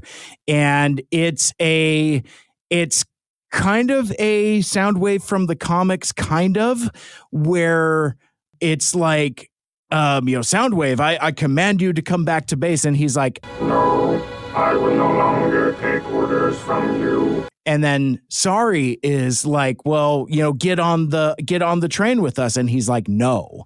Yeah. And it's a delightful moment. It's I think this is probably the most agency I've seen Soundwave have since like the back end of the IDW run, where he's running the Cybertron, the Cybertron commune with Cosmos and them. Right. I like a revolutionary Soundwave. This is kind of cool. It's pretty cool. Yeah, I was thinking too, I'm really glad you brought up that, Soundwave becomes self-aware, and there was sort of this Skynet vibe thing, because when was the last time we were talking about this? Home is where the spark is, right? When Megatron became self-aware, they played that very much like the Terminator thing too. So again, we're seeing just like, this is a really good sequel episode to that early episode. Absolutely. And then Soundwave continues to go full Terminator with a dash of Shockwave here. Like, it's and he logically deduces that humans should be subservient to Cybertronians, to robots, and if you are playing APDC bingo, if you're a fan of Autopod Decepticast, it is only logical that humans be slaves to machines. Right. You get a straight-on slaves reference here, which I posted it on Twitter, but I put my little bingo tiddlywinks thing on the slaves box on APDC bingo, but. Yeah. We see Soundwave just skip through the 3 laws of robotics here and just jump right to humanity must serve machines. So we're there, and this is where Megatron's able to take advantage of this, because now him and Soundwave are on the same page, and so Megatron sicks Soundwave on Sorry and the Autobots because that's Megatron's ultimate plan. But now kind of like how he sort of embellished what the Autobots were to the Dinobots. Now he's saying like, these are disgusting robots that prefer to serve humans. Gross. Yeah. Wipe them out while you're going to get Sorry. Make sure you take out these Autobots. Yeah. While you're there. But like, oh my gosh, I love all of this for Soundwave, because like, the thing where he, as he self-actualizes, he's like, I am Soundwave. I am Decepticon. The revolution begins now. Yeah. And I just really like, I mean, he needs like a Che Guevara beret at that point or something like that. Cause it's very cool. And again, it's not a usual Soundwave character trait. Like, you know, he's kind of in it for himself, but not to this extent. But it's always through the lens of loyalty to Megatron. So I like how it kind of like diverges from that, but then also kind of comes back to that. Because ultimately, as you said, he's doing Megatron's bidding. He's doing what Megatron wants him to do, but he's also doing it his own way as well, which I think is very, very cool. Yeah, well, and then this next moment is a great twist because we see Soundwave doing the Pied Piper bit and calling all the city's bots to him, and you kind of know what's going on here, right? The revolution has begun, but I think this is a really smart twist because the first wave of the bots that he takes over, actually he like sacrifices them to upgrade himself, and I was like, whoa! I totally had forgot that that's how he gets his next alt mode or his next form. But yeah, he actually just takes that first wave and you think, all right, let's go into battle, guys. Nope. I'm just going to meld you to my body and melt you down to scrap, basically. I thought that was such a good twist. Yeah. And it's kind of like a twisted version of Jetwing Optimus. You know, it's like, oh, take my parts, you know, that kind of thing. You'll but have it's a power that you've never known. Right. And this is more like, actually, yeah. Why am I making these live action movie references? I've been hanging around with Michael Andrews too long because I was going to say it's kind of like it's more like Revenge of the Fallen where it's like, you know, I need parts. And we're just like, you know, grabbing some no-name guy to steal their parts from to restore Megatron. This kind of has vibes like that. You had asked me earlier in the episode if I thought that sound and music dancing Soundwave was going to be his final form, and I said I didn't know. I wasn't sure. I knew that he was a truck, but one thing I did not know is that the actual evolution of the mass of his body is that it's from like the carcasses of discarded machines, and that he's kind of like a garbage combiner. Like I didn't see that coming at all. I didn't realize that is how he gets the mass to become this sick truck, which I do like this kind of like Toyota Scion type of minivan type mini truck. Oh, it's so cool. And when he's got like, you know, all the you know, Pied Piper speakers and stuff, that kind of checks out, especially the way it transforms, like the way like the giant speakers fold in. I could imagine this being like a Pimp My Ride type of like, oh man, this guy's like a portable DJ. What does a portable DJ truck look like? Yeah. And I'm just so like it. So visually it plays. And cause I mean, like they've tried to make contemporary Soundwave vehicles for, you know, 20 to 30 years. And, you know, like some of them are okay. I mean, like, I don't mind like a War for Cybertron, Fall of Cybertron type of, you know, like armored truck, like SWAT van type of thing. It's fine. Spaceship cassette mode Soundwave is kind of fine because it's almost lamppost mode Soundwave. It's fine. Right. But all of them have just been kind of fine. This one feels like it fits. Yeah. For me, at least, for my sensibilities, because I like that it's just a ground pounder and not like a jet or a satellite or something like Super Space Age. Right. I like that it's grounded, because as cool as Soundwave is, he's not meant to be like this god tier all powerful character. So if like he turned into some like, you know, gnarly Cybertronian jet or something like that doesn't quite work for me, because he's sly, he's cool, he's slick, you know, that kind of thing. And like a giant loud jet doesn't necessarily scream espionage to me. Right. And this is also a great case of like form following function. You know, he needs something he can traverse around the city. He needs speakers to pump his mind control song. Like there is sort of a utilitarian feel to what this is for too, but it also just looks so cool, right? It's got like the Tron style graphics, the stylized cassette tape. So there's a little bit of your cassette tape in there, right? Like on the doors that has that. And then I also like his bot mode. I think I wrote down and I stick by it. This is probably my favorite version of Soundwave. I've never been super attached to the character, so seeing it in this form, a little boxier, a little bulkier, I thought it was a unique take, but it's still just, like you're saying, very clearly Soundwave. Like no one would look at that and be like, I don't know who that is. This show's weird, right? Like that's Soundwave.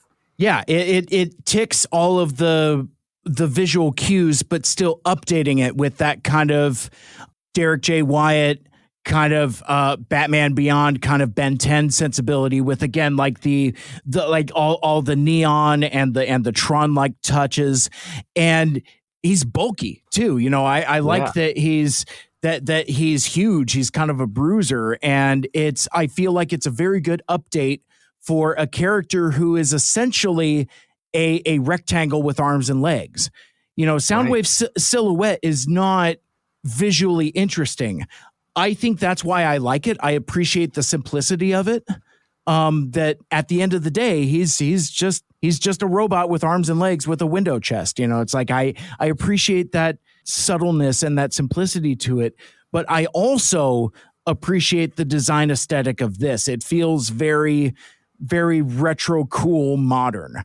Awesome. Yeah. I think it's really cool. I don't know if it's amongst my favorites yet because I haven't spent a lot of time with it, but you know, yeah, I mean, at a glance and aesthetically and theoretically, I give it all the passes. I mean, again, it's like, you know, with consulting the Soundwave aficionado, I'm like, yes. It's like, it gives me everything, to the point even when he transforms into vehicle mode and he says Operation Recruitment. It's like, I mean, again, they threw that in there for me because it's everything. Yeah, that was definitely for you. And, you know, I'm glad to hear you say all this because this is your, you know, probably your favorite character, but this is also probably, in terms of this show, the most radical difference from the source material robot, right? Like you can say that this whole show is pretty wild looking, but all the bots we've seen, all the classic characters we've seen so far look pretty much like their original counterparts. This one's is a pretty big departure if we're talking relative to the other characters in the show. Absolutely. Yeah, it's radical, both figuratively and literally. Yes, it's like how scientists use it and how Michelangelo uses it. Yeah. Yes. So now Soundwave's got his new threads, as it were, or wheels, and he just cruises through the city blasting his sonic control signal. And we see kind of the bots in town going crazy. And my favorite by far is just the subway in general, which is, we're experiencing technical difficulties. Please remain calm while you humans all perish. Oh, I thought that was so funny. Yeah, and you get some a little comeuppance for Sorry too, where even Tutorbot turns and it's like, good afternoon, Sorry. Today's lesson is the extinction of all humanity. I'm gonna fucking kill you. Yeah, that is for how scary they could have played that. It was quite funny. Yeah, because like, I mean, they wisely don't overdo it with the voice. Like, I mean, the thing that makes the subway so scary is it still kind of has that up friendly delivery as well. It's like, you know, fasten your seatbelts, you're all gonna die. Right. Yeah, there's that level. And I also really like they do a little cut of Lester Black's news report, right? Yes. And I think that's a really cool POV and a cool way to show what's happening around the city, because we get a little info dump there from what's happening around the city, but also his camera bot goes berserk while it's filming him. And instead of them cutting to show the camera bot, the POV just shifts around and turns red and sort of like video game style first person shooter. And I was like, oh, that's really smart. Well, and even that you get this bitchin' payoff of the, you know, please stand by, and it's just Kremzik. Oh yeah. Oh my gosh. Yeah, totally. Yeah, because it's like, please stand by, technical difficulties. And it's just like, I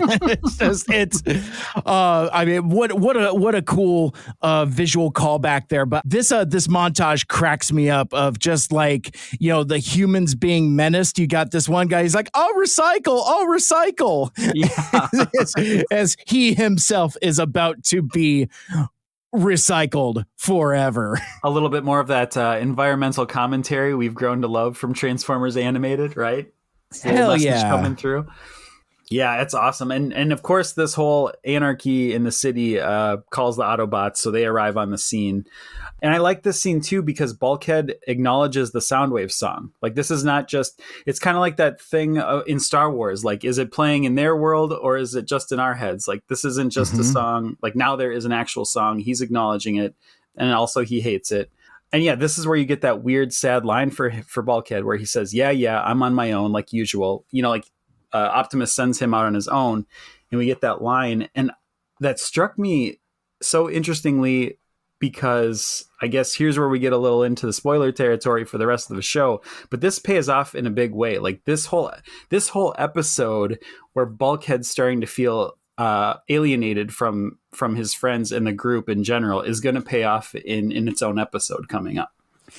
And it's interesting because I don't know if I've clocked that as much. Like, I feel like in the previous episodes, Bulkhead is awkward, and through his bruiser tendencies, he makes mistakes and he's foolish and feels sorry for himself.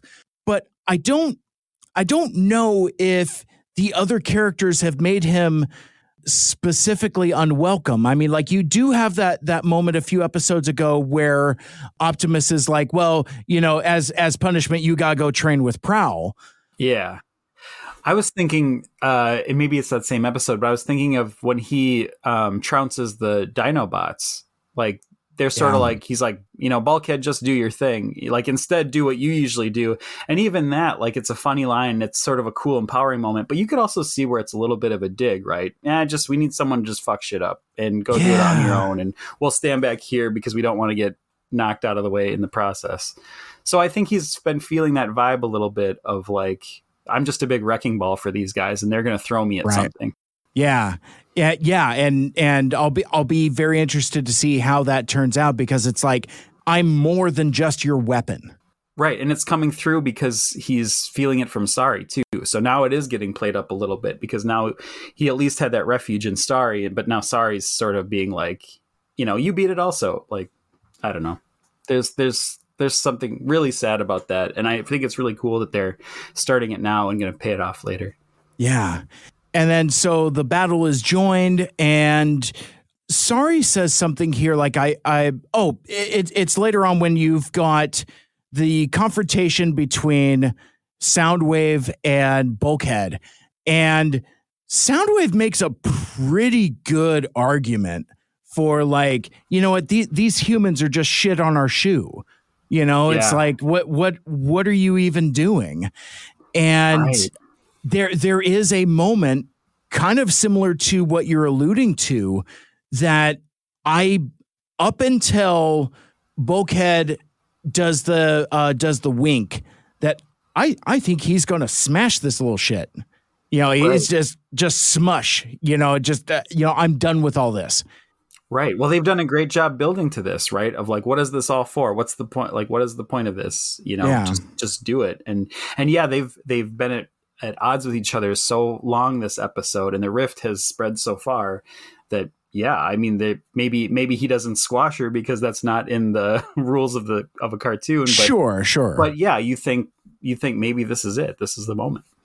Yeah. And I had mentioned at the top that this really kind of gets me to turn on Sorry a little bit. And this line that she says to Soundwave here when she's like, I liked you better when you danced for me. Oh yeah. That's awful. And that's almost like, we talked about incel Optimus. This is like, I gender dynamics. And of course she's a child and all that other stuff. But like, I could almost see like a male character saying that to like an adult entertainer or something like that. Like I pay you to dance, that kind of thing. Yeah, well, it's Isaac Sumdac coming through, right? Like now Oh, we're really yeah. seeing like your father's daughter here. Oh my gosh. Being like, yeah, you're just supposed to be my stuff. I liked it better when you danced. Yeah, I was trying to make it all dirty and stuff, but I love that take so much better. That really crystallizes, it's like, themes of autonomy, who owns who, who made who, that kind of thing. And but again, it's like that line just really, really soured me on Sorry in this moment. And I'm kind of team Soundwave. I mean, regardless of my predisposition, but I mean, again, he makes a really compelling case to Bulkhead. Yeah. Well, and actually there's precedence for this too, because Isaac Sumdac said something like this when he was working on the Dinobots of like, well, they're just things. And, when they break down, we'll throw them out kind of a thing. And Bulkhead was there for that. And that rubbed him the wrong way. And that's why he actually teamed up with Prowl to stash the Dinobots. So he's already been exposed to this world of like, well, the humans don't care of us. And so now we're seeing it from the human he's most close with, also kind of having those thoughts. And then here's Soundwave like, brother, I'm making a really good point here. They don't care about us. She just said it. You've seen it before. You can't tell me you haven't. And now it's, about to pay off. Yeah. So I don't remember if it's here or before this, but we kind of intercut with the Autobots fighting the automaton legions of the mechanized police department, where all of these it's City at War, man. It is City at War, man. And again, the impressive military grade hardware of these Sumdac robots that Soundwave has just taken over. It's like after the smoke clears on this, somebody's getting brought up on charges, right? Yeah, well, one would think. Yeah, and I think this is why I said, too, where this is such a great sequel episode to Home is Where the Spark Is, because this is like the warehouse scene, but like times an entire city, right? Like before we just had sort of old warehouse equipment coming to life and attacking them. This is like every robot in the city, every drone, every fighter plane, like every garbage bot, everything wants to eat them. And it's scary. And whereas in the warehouse, it was a little bit like, well, now we're getting to see them show off their powers. There's a more of like, they might not survive this kind of a vibe. Yeah, and the warehouse was more self-contained, whereas, as you said, City at War. One thing that I did clock, though, is you get like this little gear up moment with where everybody throwing on their battle masks. You get a reprise of B's battle mask, obviously Optimus's, and I don't remember if we saw Prowl's battle mask in Transform and Rollout ! Like when they fight like the giant slug thing. I think we actually saw it even earlier than that too. Oh, okay. In that episode, when they were still in like the ground bridge fight stuff. Oh yeah, okay. So that might have been one of the first battle masks we saw in the whole show. But it's cool looking. But it's cool and it's great to see it again. Yeah, it absolutely. It's like very, very Scarab-esque. It's a neat aesthetic. But something I wrote in my notes, and the only reason why I wanted to dwell on this is I wrote in my notes, Prime looks weird. And what I mean by that is like I've grown so accustomed now to TFA Optimus as performed by David Kaye with a face and a mouth. And I'm so acclimated to this is what Optimus Prime looks like. So when he throws on the battle mask and fights, it almost looks kind of weird. Like what a weird shift that is, because like it's like, well, no, he has the mask on. He's Optimus Prime. That's what he's supposed to look like. Right. And now I'm so deep into this where it's like, that looks kind of weird with the faceplate on. I think I kind of prefer it without. Huh. That's a twist for Optimus fans for sure. Yeah, it's just odd. Whereas, bouncing back to Rise of the Beast for a hot sec, I thought it was just enough. I've mentioned this in other places, but like one of the things that I do like about live action Optimus Prime is that when the battle mask comes up, it's like a point of emphasis. Like, yeah, you know, I mean, obviously we didn't, it plays out differently in the movie than the trailers, but like there's a reason why there were so many let them come memes. And like it just looked really cool where it's just like let them come, click, clack, clack, clack. You know, it's a real battle up. Super well done, and it's sort of the roll up the sleeves moment of like something's going to happen. I think they use that really well in that too. Yeah, and I think they use it well here. So I just wanted to call out on that, and then also if we're I don't know if it's drinking game worthy, but since I have disproportionate affection for the axe, you get a boomerang axe here. Oh, he boomerangs it and saves Prowl at one point, which I thought was delightful.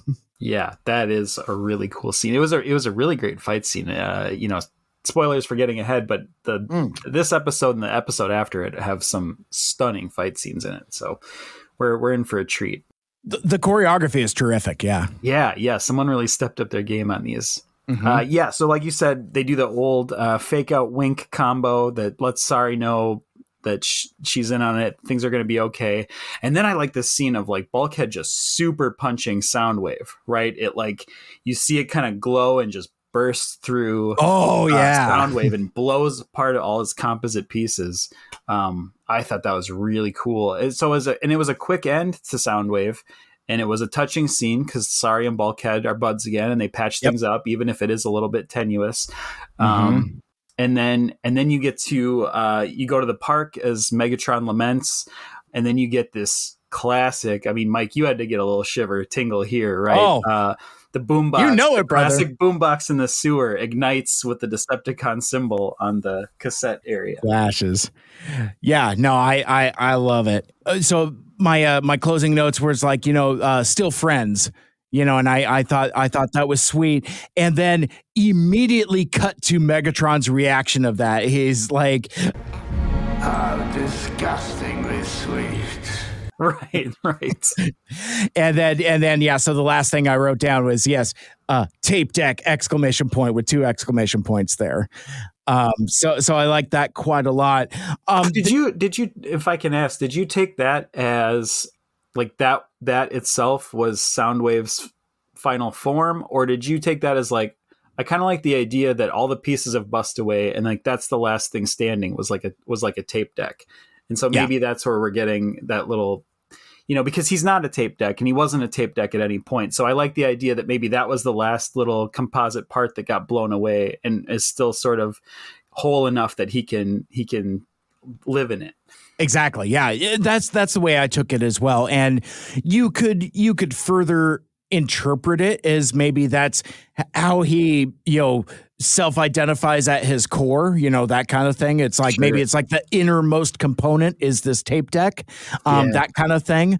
But no matter how you slice it, I like that this is the representation, and the design on it looks more like classic Soundwave tape deck mode than even the gift box, whereas the birthday gift box is still a little more stylized. This is stylized also, but you could kind of see where, you know, like, you know, Soundwave looks a certain way with like his legs and his arms and the buttons and stuff. And it looks exactly the way that it should. It's literally core class Soundwave. It looks terrific. Yeah, and it's a really cool moment too, because we haven't seen the Decepticon symbol a ton, and even when we do, it's that sort of stylized animated style one. This is like straight up flashing. Now we're getting the hint that like the Decepticons are coming. Like this is starting to get fun. Yeah, absolutely. And one thing I wanted to touch on, I kind of blew past it, but like back in the Bulkhead Sari scene, I will always appreciate a double meaning with Sari's name. You know, her name is Sari, and apologies get thrown around a lot. Yeah. And there is a point where I missed it earlier when Bulkhead, you really think he's going to throw in with Soundwave, and he says, "It's too late for Sari." Oh yeah, that's so good. I do like that. And because basically she's apologizing. Oh, Bulkhead, I'm so sorry. And he's like, it's too late for Sari. Yeah, it's a double meaning there. So that's really cool. That's really smart writing. Yeah, those pop up occasionally, so I always get a little bit of a twinge when The one of those meaning comes was up. dubious. I love it. Quite so. So there it is. There is Sound and Fury Transformers Transformers Animated Season 1, Episode 10, the Soundwave episode. And before we move on, because we have a couple more segments to get through before we get out of here. Next up on my list is Mike's G1 score. Yeah, this is what we've all been waiting for, I think, with this one. I think this score might even be higher than I originally thought it was. You know, and it's interesting, like, especially as we talk it through. And I love, what I should almost do. I love how we're workshopping stuff live, but what I should do is I should document what my score is on my notes and then revisit it as we go. I might start doing that. Right, plus or minusing from it as you because we've talked about that. We've had this legislation where it's like, oh man, I didn't think about this. Oh, I thought about this. This one gives me all kinds of stuff where it's, it's a heavy Soundwave episode. You got all kinds of like Easter eggs and goodies. This is going to be, I don't know, let's call it a 9.7. Almost at the top. I'm going real high on it because, like, and I'll include like the Kremzik of it. I'll also throw in the My Little Pony stuff, keeping it Hasbro adjacent. Yeah. So Daniel, let's not forget Daniel being in there. And again, just everything having to do with Soundwave. Like he's, the only thing that he isn't is a tape deck that shrinks up. It's like, he grows and like throws little minions out. Yeah. Outside of that, he does everything G1 Soundwave should do. It's like he's loyal to Megatron. He speaks in a certain way. The voice is right. The cadence is right. He says operation, he does some infiltration, he monitors transmissions. He does spying. Yeah. It does stuff that has to do with sound waves, which I think is really cool. Exactly. So, this one's pretty high for me. I like the episode and I like this take. Awesome. Woo, we got through it. I've been dreading this one as much as I've been excited for this one, because this could really make or break this project, right? Like if this was a bad take on Soundwave, maybe you walk away from it, but exactly. So before we close out the show with our famous Michael Andrews pre-coup haiku, a pre-coup, if you will, I would like to dip into the mailbag and share some listener feedback, because it's actually been a while and we've got some really good comments from fans that I would like to share briefly here.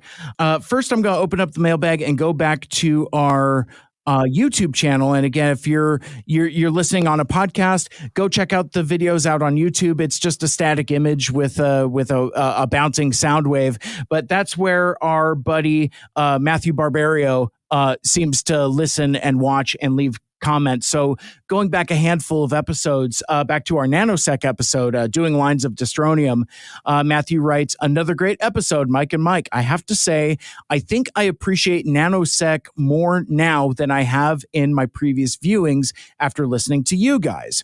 It makes me appreciate the episode and even the character a bit more when the human villains have always been my least favorite part of the show. And I must say, I love that Alpha Magnus Alpha Magnus Lights and Sirens score has been officially adopted into the podcast. Keep up the great work, M&M. Oh, that's awesome. I feel like I've done my job now, right? Make them appreciate the human villains more. Matthew, that rocks. I'm really glad you picked up on that. I feel like that's kind of my duty, right? I want to get in the heads a little bit of some of these characters that people, otherwise would turn away from. Mm-hmm. He also left. I like Nanosec. Okay, I just want to say I like Nanosec. I don't feel like I really have to defend him. I actually kind of like that guy. As we've been going through this journey, our episodes have been increasing in length, getting incrementally longer and longer. So Matthew pointed out in our Deep Herding Thrill of the Hunt episode, anyone else sing along or at least lip sync to the theme song ? It's in my head. It's an earworm. That's why Alpha Magnus suggested it. It's like, and it's just, it really encapsulates the show. It's very much, you are Mike. I love that that's kind of become our accidental theme here. Yeah. But he also wrote, I love how long the episode was. I love this episode of Transformers Animated, again, talking about Thrill of the Hunt. Anytime an episode of Transformers goes deep, it automatically becomes one of my favorite episodes. The franchise has so much potential to be deep given the events it surrounds, so I love when it does, and thank you for the shout out. It means a lot, and I greatly appreciate it. That's why I do it. You took the time to write, so I'm going to take a time to read. And then I think I got one last one here. This was from our Dinobots episode when Dinobots ruled the Earth. This is one of my favorite TFA episodes, so I'm definitely glad to see that Mike Seibert enjoyed it. I never picked up on the Jurassic Park references, which shocks me because I'm a big fan of Jurassic Park. I'm definitely going to need to pay closer attention to that in future rewatches of the episode. Keep up the great work, gentlemen! ! And that's why I love having these discussions, because Michael Anders, you and I feed off each other, and we just pick on little stuff. And we, I'm sure, as we've talked about, when you watch these episodes, especially if you watch them in a binge, they just kind of roll over you. But it's not until we kind of take this more critical eye that some of the more either subtle or not so subtle themes kind of emerge and present themselves. But if you're just shotgunning these, just watching TFA season 1 in a clip, it's just gonna blow past you, and you might not pick up on it. So that's what we're here for. Yeah, and I think too, especially with this show, it's really easy to watch it and get the takeaway, and then put it in a drawer and not watch it again for a number of years, because you kind of get the big strokes, right? You kind of get when the characters come back, and when this Decepticon makes his appearance, and boom, you did the thing. But this show's actually pretty well layered, and I think you need to take a beat. I think it's rife for peeling apart and breaking it down a little bit, because there's so many Easter eggs, and there's so many references, and there's so many throwbacks to episodes and foreshadowing for new episodes. I think this really lends itself good to an analysis. 100%. A couple stray tweets before we move on. Alpha Magnus pointed out, on the subject of Brian Posehn, Sarah Silverman program was always my favorite live action of his. And then later in that same thread, Alpha Magnus, I was not expecting the Generation X TV movie to get brought up. Yeah. I still have both that and the David Hasselhoff, Nick Fury on VHS somewhere. Dr. Mandroid is still my favorite from that. Oh, I'm sorry. I have. Oh, we got a little Earthspark on the brain. Yeah. Dr. Mordred is still my favorite from that era of those live action Fox nonsense. They lost the license, but still made a Doctor Strange movie. And then the last one I want to shout out here for this episode, we got to give some love to our buddy Springer Sword out on Twitter, because this dude, who I think basically his Twitter persona identifies as Springer, the heroic robot, but which we were talking about can cut you on some of the toys at the top of the episode. So very fitting bookend here. Oh, Springer Sword. There it is. The titular Springer Sword. But he had recently picked up a Transformers animated Bumblebee, the same one I got that I was gifted by Anthony from TFU.info.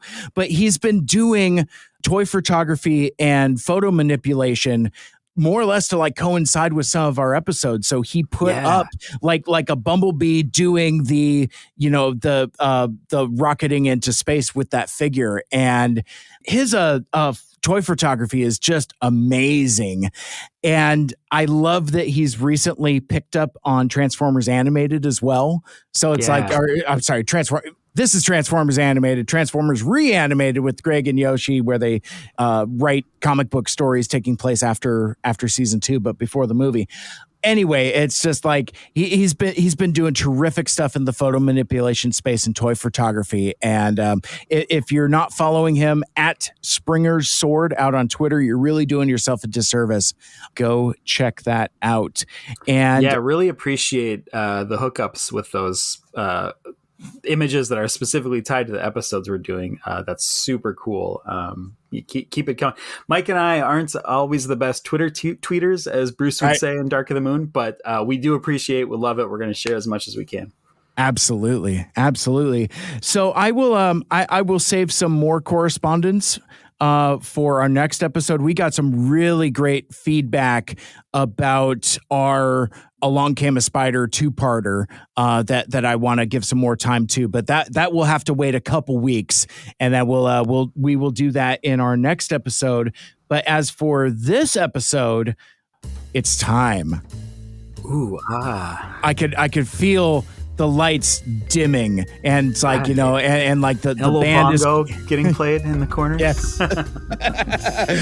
I think it's time for the titular Michael Andrews preview haiku. You got it. All right. Personality ×3. Fire and ice ignite. Loyal lunk explodes. Yeah. Snap. I'm doing all these sound effects that I know I'm going to put in anyway, but it's like... That's how he remembers, folks. He wouldn't put it in otherwise. That is specifically true. Peek behind the curtain, all of like the quotes and stuff that we put in, it's generally because we say them. And then I've really gotten in this rhythm of, it's like, because like, as folks have watched the trajectory of the podcast, it's like sometimes it was very little audio, then it was way too much audio. And now it's kind of settled in where it's like just right, where it's like I'm not dubbing in the entire episode because we want you to go check out the episodes, but it kind of gives you a flavor and that context of what we're talking about. I think if I don't say so myself, I think we found a way to split the difference. Yeah, I think you've come a long way from the Prometheus Black episode. When I was clocking, I think at one point I realized it was at least one quote per minute, like one soundbite per minute of the show. And you were like, this is a lot of work. And I was like, yeah, you're pretty much putting the whole episode in. Yeah. It's like, no, I was doing the, I was on that Professor Princess cocaine. I'm just like, just put in all the audios. Got a little too much powdered sugar, folks. Yeah. If you know what we mean. I was a little coked up on Peter Stormare there. I went to his club in Bad Boys 2 and this got real dark real quick. Yeah. I guess let's get out of here, and that will wrap up this episode of Two Mikes, Two Furious animated Transformers. And until next time, take care of yourselves and take care of each other and be good humans and make good choices and all the rest. And eat some pizza. All the pizzas, yes. All the pizzas. All the pizzas. One of these days we should start talking about like particular pizza combinations to go with episodes. I don't know. Yeah, some pizza pairings for the episodes. Want to be a guest on the show? Send us an email, 2mikes2furious@gmail.com. Interact with us on social media. You can follow 2 Mikes 2 Furious on Twitter, Facebook, and Instagram at 2 Mikes 2 Furious. And raise your voice. Leave us a voicemail message at 260-274-MIKE. Again, that's 260-274-6453.